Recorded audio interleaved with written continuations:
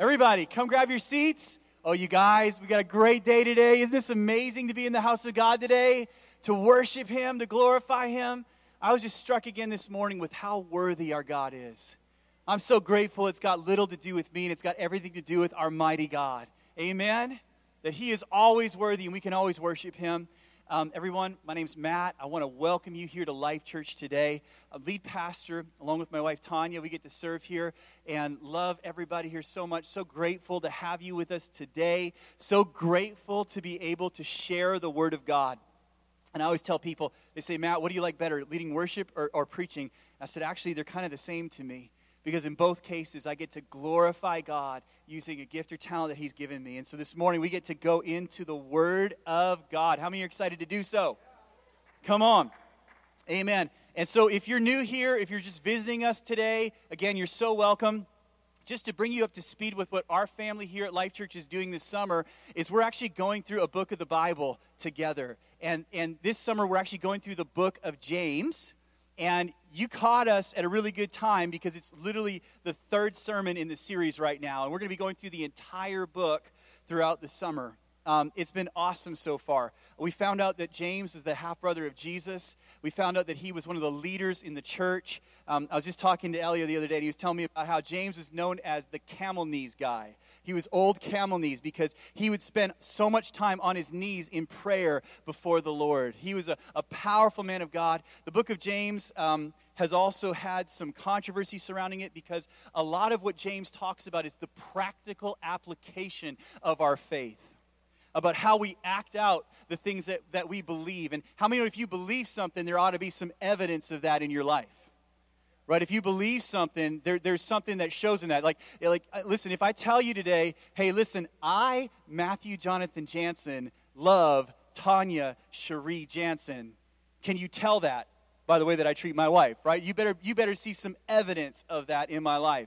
The way that I act and the way that I interact with my wife. And so that's what James is really dealing with here, is this idea of, yeah, you say you believe something, but what's the evidence of that in your life? And so we've titled the series, James, Faith in Motion. James, Faith in Motion. And we've been asking the question, which is, what is the evidence of faith in your life? What is the evidence of faith in your life? Throughout this series, we're going to hit on different topics. James does it so well, so practically. And so we're going to be hitting on different topics. Last week, we talked about faith that endures. We talked about how faith practically works when you're facing trials and when you're trying to overcome them. Count it all joy, my brother, when you face various trials, knowing that the testing of your faith produces perseverance. But let perseverance have its perfect work in you, that you may be perfect and complete, lacking nothing. If any of you lacks wisdom, let him ask of God, who gives to all generously and without reproach, and it will be given to him. And so we found out last week about how this idea of faith interacts with our lives when we're facing trials, how we can use faith in our lives to help us to persevere through and to get not only through the trial, but last week we learned that trials are not necessarily there to take something away from you, but when God puts you into a trial so that He can give something back to you. Found out about that last week, okay? And then this week, we are moving on, and because we're doing it in an expository way, we're going line by line, verse by verse. We are now in James chapter 1, verse 9. And I thought, well, since we're going to probably have some visitors here today, then maybe like a good topic that we should talk about is money. Yeah, I didn't think that one through very well. But I am subject to the Word of God. And one of the things that we value here at Life Church is the Word of God. We build our lives on His Word. This isn't about me. This is about His Word. And so we are going to continue on in our series today. And if there was a title for my message today, it would be Faith and Finances. Faith and Finances. And so what we're going to do this morning, how we're going to approach this, is I'm going to read the text with you this morning. I'm going to read it from the New Living Translation, which is going to be up on the screen in just a moment. And then when we're done that, we're going to pray. Submit ourselves to His Word today, and then I've got a brief message for you, and then we're going to get outside and enjoy some fellowship and some hot dogs and some water balloons, because I could use some water balloons today. It's a hot day. All right, you guys with me? So James chapter 1, verses 9 through 11. If you have a Bible, you're welcome to turn there. I will be reading from the New Living Translation this morning, and you can also read it on the screen behind me, and this is what it says. Believers who are poor have something to boast about. for God has honored them. And those who are rich should boast that God has humbled them. They will fade away like a little flower in the field. The hot sun rises, and the grass withers.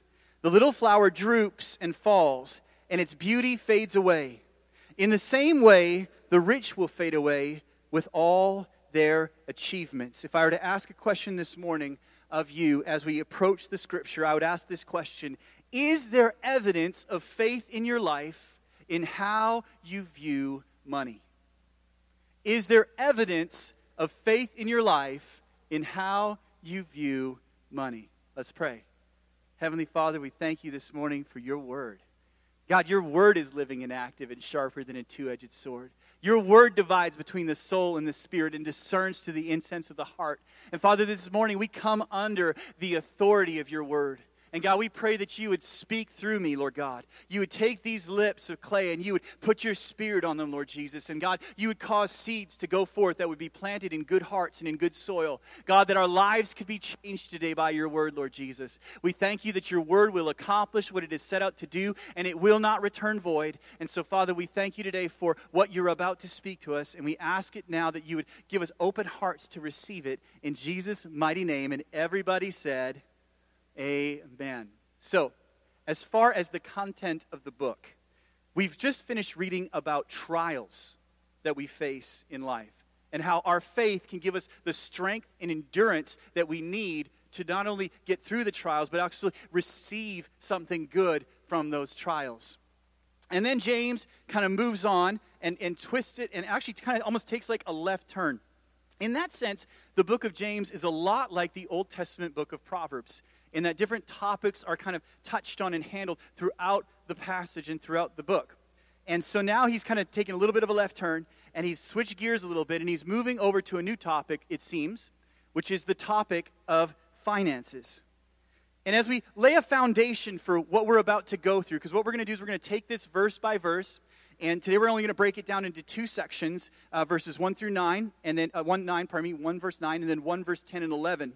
But as we kind of build a foundation upon which we're going to view this today, we have to start with some basic ideas about God and about the economy of heaven.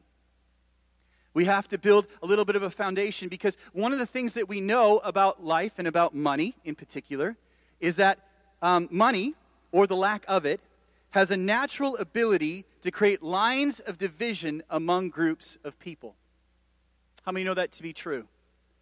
Throughout history, we've seen this societal gap between the very wealthy and the very poor.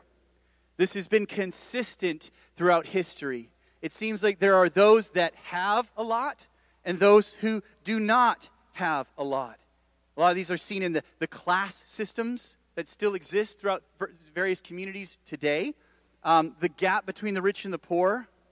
But in the economy of heaven, the concept of the difference between the rich and the poor is an earthly perspective. We have to begin this discussion with the one that we serve, who is God. Now, I didn't write this down up here, and I'm just going to speak to you briefly about this idea, and then we're going to dive back into it. But the Bible tells us that it's God who gives you the ability to get wealth, that he might establish his covenant with us. See, God owns everything. Psalm 24, the earth is the Lord's and the fullness thereof, the world and all who dwell therein. God owns everything. Psalm tells us that he owns the cattle on 1,000 hills. If he was hungry, he wouldn't tell us because he has everything. God owns everything. In him, all things consist. He has all the wealth and he has everything that he needs.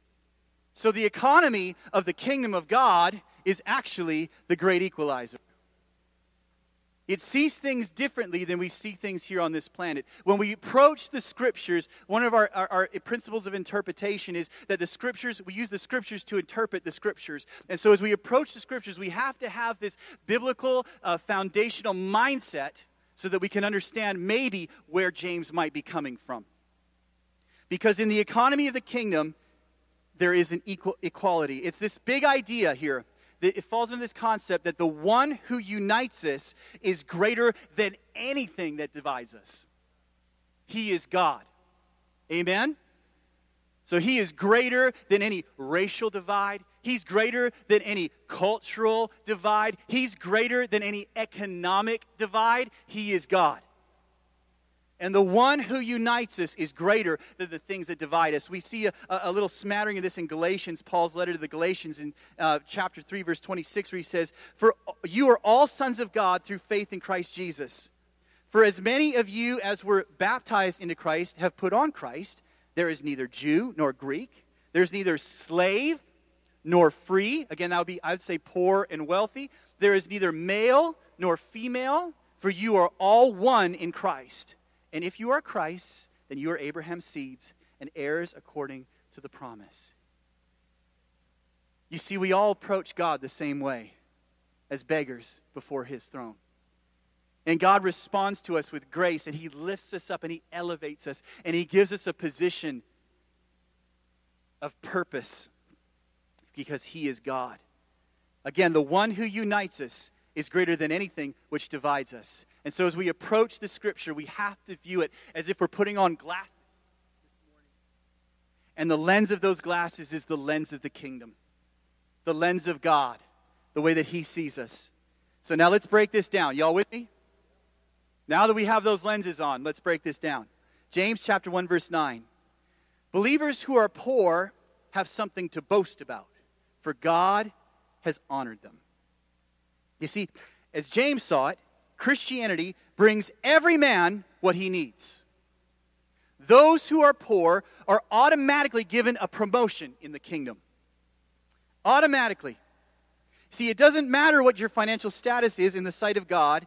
The economy of God works differently.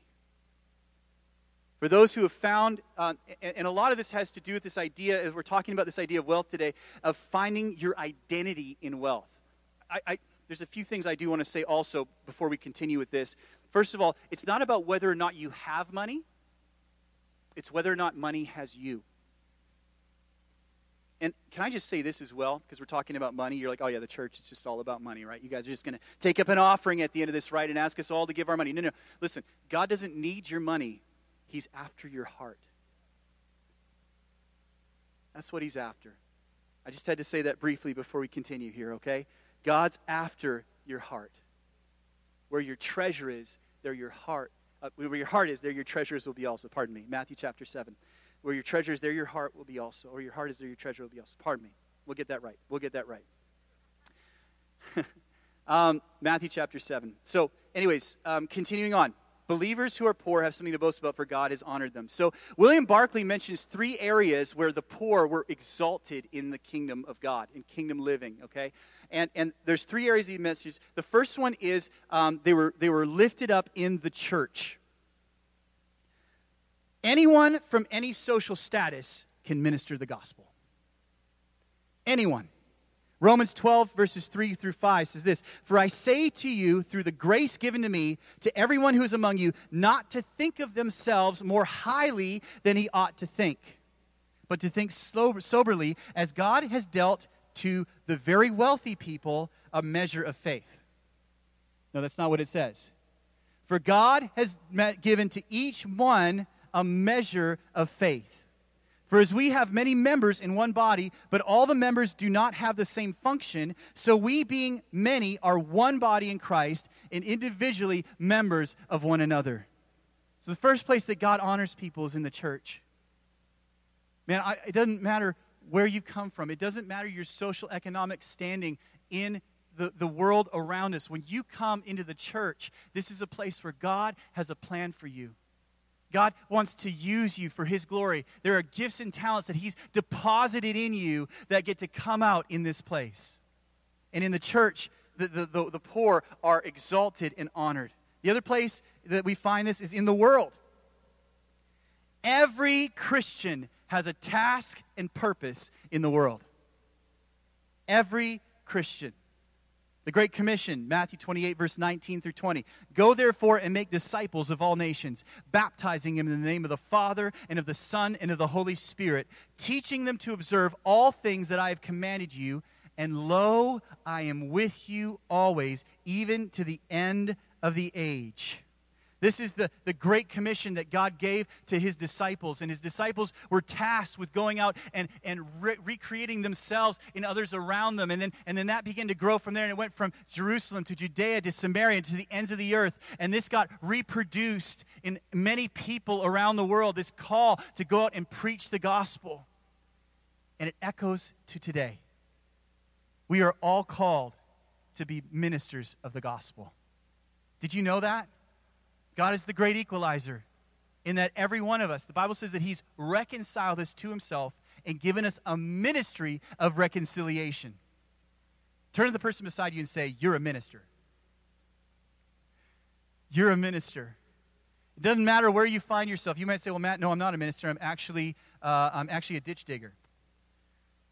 Okay, but guess what? God's put you there strategically because you're going to have access and influence in people around you that I would never be able to talk to. You're a minister of the gospel. Right? You may say, well, Matt, I don't even have a job. I'm a stay-at-home mom. Okay, guess what? Ha-ha.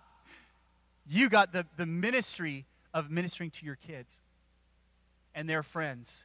And you're going to have access to moms and other people that I'll never have an opportunity to talk to because God has called you to be a minister of the gospel. He elevates you into a position of purpose. Do you understand that? Do you hear that? And number 3, God. 3 areas where the poor are exalted. God exalts us. God established your value on the cross. He didn't discriminate. Okay, I'm dying for the wealthy. No, he didn't do that. The Bible says, Hebrews chapter 2, verse 9, but we see Jesus, who was made a little lower than the angels, for the suffering of death, crowned with glory and honor, that he, by the grace of God, might taste death for the very wealthy. No. That he might taste death for everyone. Jesus died for everyone. There's a famous quote here from a scholar who existed about a couple hundred years ago. His name was Meritus. And he says this, call no man worthless for whom Christ has died. Call no man worthless for whom Christ has died. So we see here that the poor are exalted. How are they exalted in the kingdom? They're exalted in the church. They're exalted in the world. God has a purpose and a plan for them, a place for them to go out and to reach people for him. And finally, they're exalted in him. God has lifted them up. He's come, and God, who is the ultimate, who owns everything, who has everything that he could ever want, humbled himself and came in the form of a servant and died a horrible death and then rose from the dead so he can carry us up with him as well. He exalts us. He exalts the poor. Amen? Okay, now we move on to the next part. James chapter 1, verse 10 through 11. We're doing good, guys. We're doing good. I'm watching the clock. And those who are rich should boast that God has humbled them. All right. And they will fade away like a little flower in the field.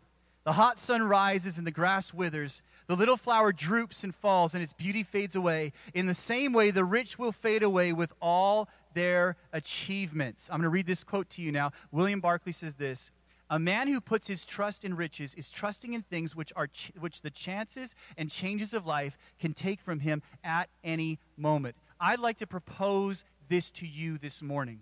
I think oftentimes when we read passages like this, we think, okay, so I guess what he's saying is poor, good, riches, bad.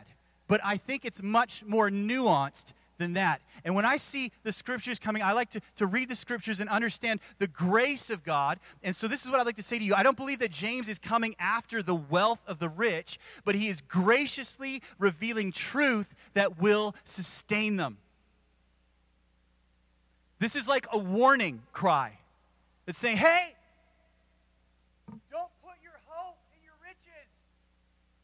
Don't build your life upon your RSP. Don't build your life upon your savings plan or your real estate investment. Because let me tell you what I've seen in the world is that those things as easily or as hard as they can come to you, they can easily be taken away. The gracious warning is, don't allow yourself to put all your trust and hope in your wealth. See, there's a cycle that's mentioned here. The cycle is this idea of it rises, it withers, it droops, it falls, and it fades away. And I think we can see evidence of this in our lives. You know, there's many things that we find great value in a season that over time tend to devalue. And a lot of treasures that we saved up for and planned for are now in the garbage dump. Case and point.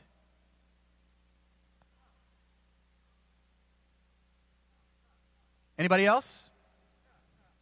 This, for those of you who are below the age of 20, is a Discman. And when I was a kid, there was great value in a Discman. I mean, I worked a lot of shifts at McDonald's because my goal, I was a musician, and I was like, I got to get myself the best of the best. And so I saved up my money, and I went out and bought myself a Sony Discman. And mine was even cooler than this. Mine had shockproofing on it. That meant that I could play basketball with one hand and carry my disc hand in the other, and it wouldn't shock, it wouldn't skip when I was running. It had a bass boost. Because it's not real music, but it doesn't have some good bass coming in underneath. You know what I'm saying? And it had these little thingies on the side that would lock it shut so that the disc would stay in. And if I dropped it, it would actually, it wouldn't fall out. And I think it was even waterproof. And I saved up for this thing, and I put my savings into it. I worked hard to try and save up for this Discman. Well, guess what? I have no idea where my Discman is today. After all that hard work, it faded away. And now I can keep all my songs right here. Right? There's things that we place immense value in that in reality are going to fade away. There's this law in science called the second law of thermodynamics. I love to reference it because it says this, that any system left to itself will spiral into entropy. That means that anything that is left without management and oversight will fade and fall apart. We see this in my daughter's room. If Tan's not on it, then you know it. There's going to be like a maze to get through to her bed. But when we're on it, we can clean it up and we can fix it up. And what God does is He restores. He takes things that are broken and have fallen apart, and He restores them back into rightness. That's what God does. But what I'm trying to say here is that the rich who boast in their things, don't boast in your things. This is the warning. This is the gracious warning. Don't find your faith and your hope in your things. Because just like the flower of the field, just like the Discman, they will fade away. They will fade away. Nothing lasts forever except for Him. So what is a faith-filled perspective on finances? If we're referencing this idea of a flower that fades away, it's likely that James might have been referencing a passage from the Old Testament. And the question is, if we're not going to build our lives on our finances, what do we build our lives on? And I think it's answered here in Isaiah chapter 40, verses 6 and 8. And it says this, the voice said, cry aloud, and He said, what shall I cry? All flesh is grass, and all its loveliness like a flower of the field. The grass withers and the flower fades because the breath of the Lord blows upon it. Surely the people are grass. The grass withers, the flower fades, but the word of the Lord stands forever. So just as the poor are honored in the kingdom when they build their lives on a foundation of the Word of God, so too the rich have a gracious perspective about their wealth when they build their lives upon the whole truth of the Word of God. Here's the warning, church. Don't build your life on the fragments of truth. Don't build your life on your wealth. There's another passage here from Matthew where Jesus talks about it from the perspective of building a house. And He says, whoever hears these sayings of mine and does them, I would liken him to a wise man who built his house on the rock. What is the rock? The rock is the whole truth. It's the word of God. And the rain descended, and the floods came, and the winds blew and beat upon the house, and it did not fall, for it was founded on the rock. But everyone who hears these sayings of mine and does not do them will be like a foolish man who built his house on the sand. And what is the sand? It's fragments of rock. Little bits of truth, little bits of what we think is good and what we want to do and our thing and whatever we want to do and how we're going to build our own RSP and how we're going to plan for our own, we're going to do everything that we need to do and how we're going to build this and we're going to do that and we're going to go here. No. Build your life upon the whole truth of the Word of God. Amen? So here's how we're going to close today. And this is how we're landing this plane. I'm going to ask you, I'm going to have 3 questions here of self-reflection as we close the service. And I'm going to ask the question, are you building your financial life on the rock? Again, the big question we ask today is there evidence of faith in your life in how you view money? And so as we close today, I'm going to ask you 3 questions that I'd like you to very quietly in your own heart ask yourself. Questions of self-reflection. Number 1, if you were to lose it all, could you still say, I love you, Lord? Matthew 6, verse 24 says, no one can serve 2 masters. Either he will hate the one and love the other. You will be devoted to one and despise the other. You cannot serve both God and money. And there's this quote that I found. I don't know who to attribute it to, but it says, never bless me beyond my capacity to contain my love for you. Again, it's not how much money you have. It's how much money has you. Does money have your heart or does he have your heart? Does God have your heart? Number 2, can you truly say that the Lord is your portion? Philippians chapter 4, verse 10, Paul says this, but I rejoice in the Lord greatly, that now at last your care for me has flourished again, though you surely did care, but you lacked opportunity. Not that I speak in regarding to need, for I have learned in whatever state I'm in to be content. I know how to be abased. I know how to abound. Everywhere and in all things I have learned both to be full and to be hungry, both to abound and to suffer need. I can do all things through Christ who strengthens me. What's the word here again? If you're poor, God is exalting you. If you're rich, don't build your life upon your wealth. He's graciously humbled you to realize that what you need is him. Amen? Last one. Is your soul prospering?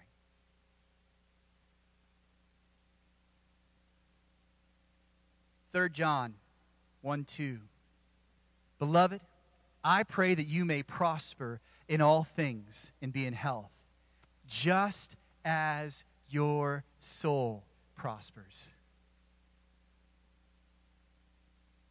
Life Church, that's my prayer for you today. Visitors, that's my prayer for you today. I pray that you would prosper in your business. I pray that you would prosper in your marriage. I pray that you would prosper in your family. I pray that you would prosper in your purpose. And I pray that you would be of good health. But even as your soul prospers. For what does it profit a man to gain the whole world and yet lose their soul? And as we close today, this is a question that has been on my heart. I've been asking myself this question a lot over the last little bit, which is my soul prospering?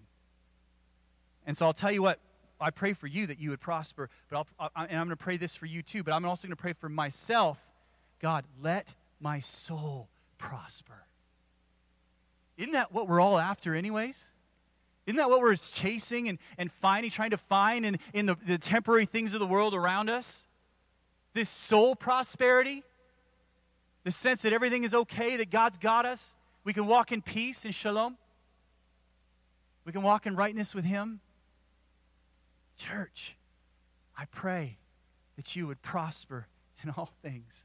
And I pray that you would be in good health, even as your soul prospers. Amen? Amen. I'm going to close today by praying that very prayer.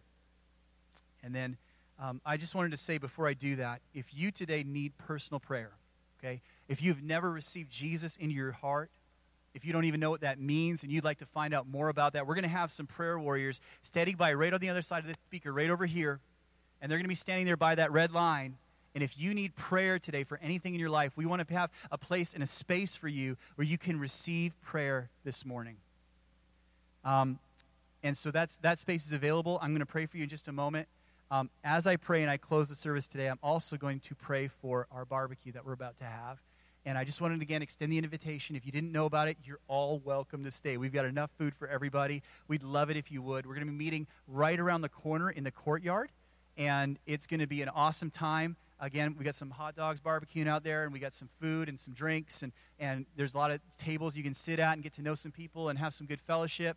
We're going to have some music out there and a few games as well. So we'd love it if you could stick around for that. But in the meantime, I'm going to go ahead and pray for you as we close this service today. All right, let's all bow our heads and close our eyes. Heavenly Father, we thank you this morning for your word. Again, we come under the authority of your word, Lord Jesus. We thank you that today you have honored the poor. God, you have lifted up and exalted the poor, Lord Jesus, beyond their station, because in you, Lord God, there's neither Jew nor Greek, Lord God. There's neither slave nor free, Lord God. We are all one in you, Lord Jesus. Thank you for that. We thank you also for reminding us who are rich, Lord Jesus, God, that we do not need to find our purpose and our identity in our wealth, Lord God. A reminder, a gracious reminder, Lord God, that our hope and our purpose and our peace is found in you.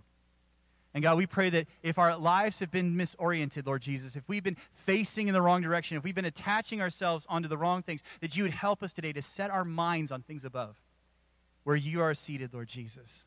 And help us, Lord God, to keep a heavenly perspective.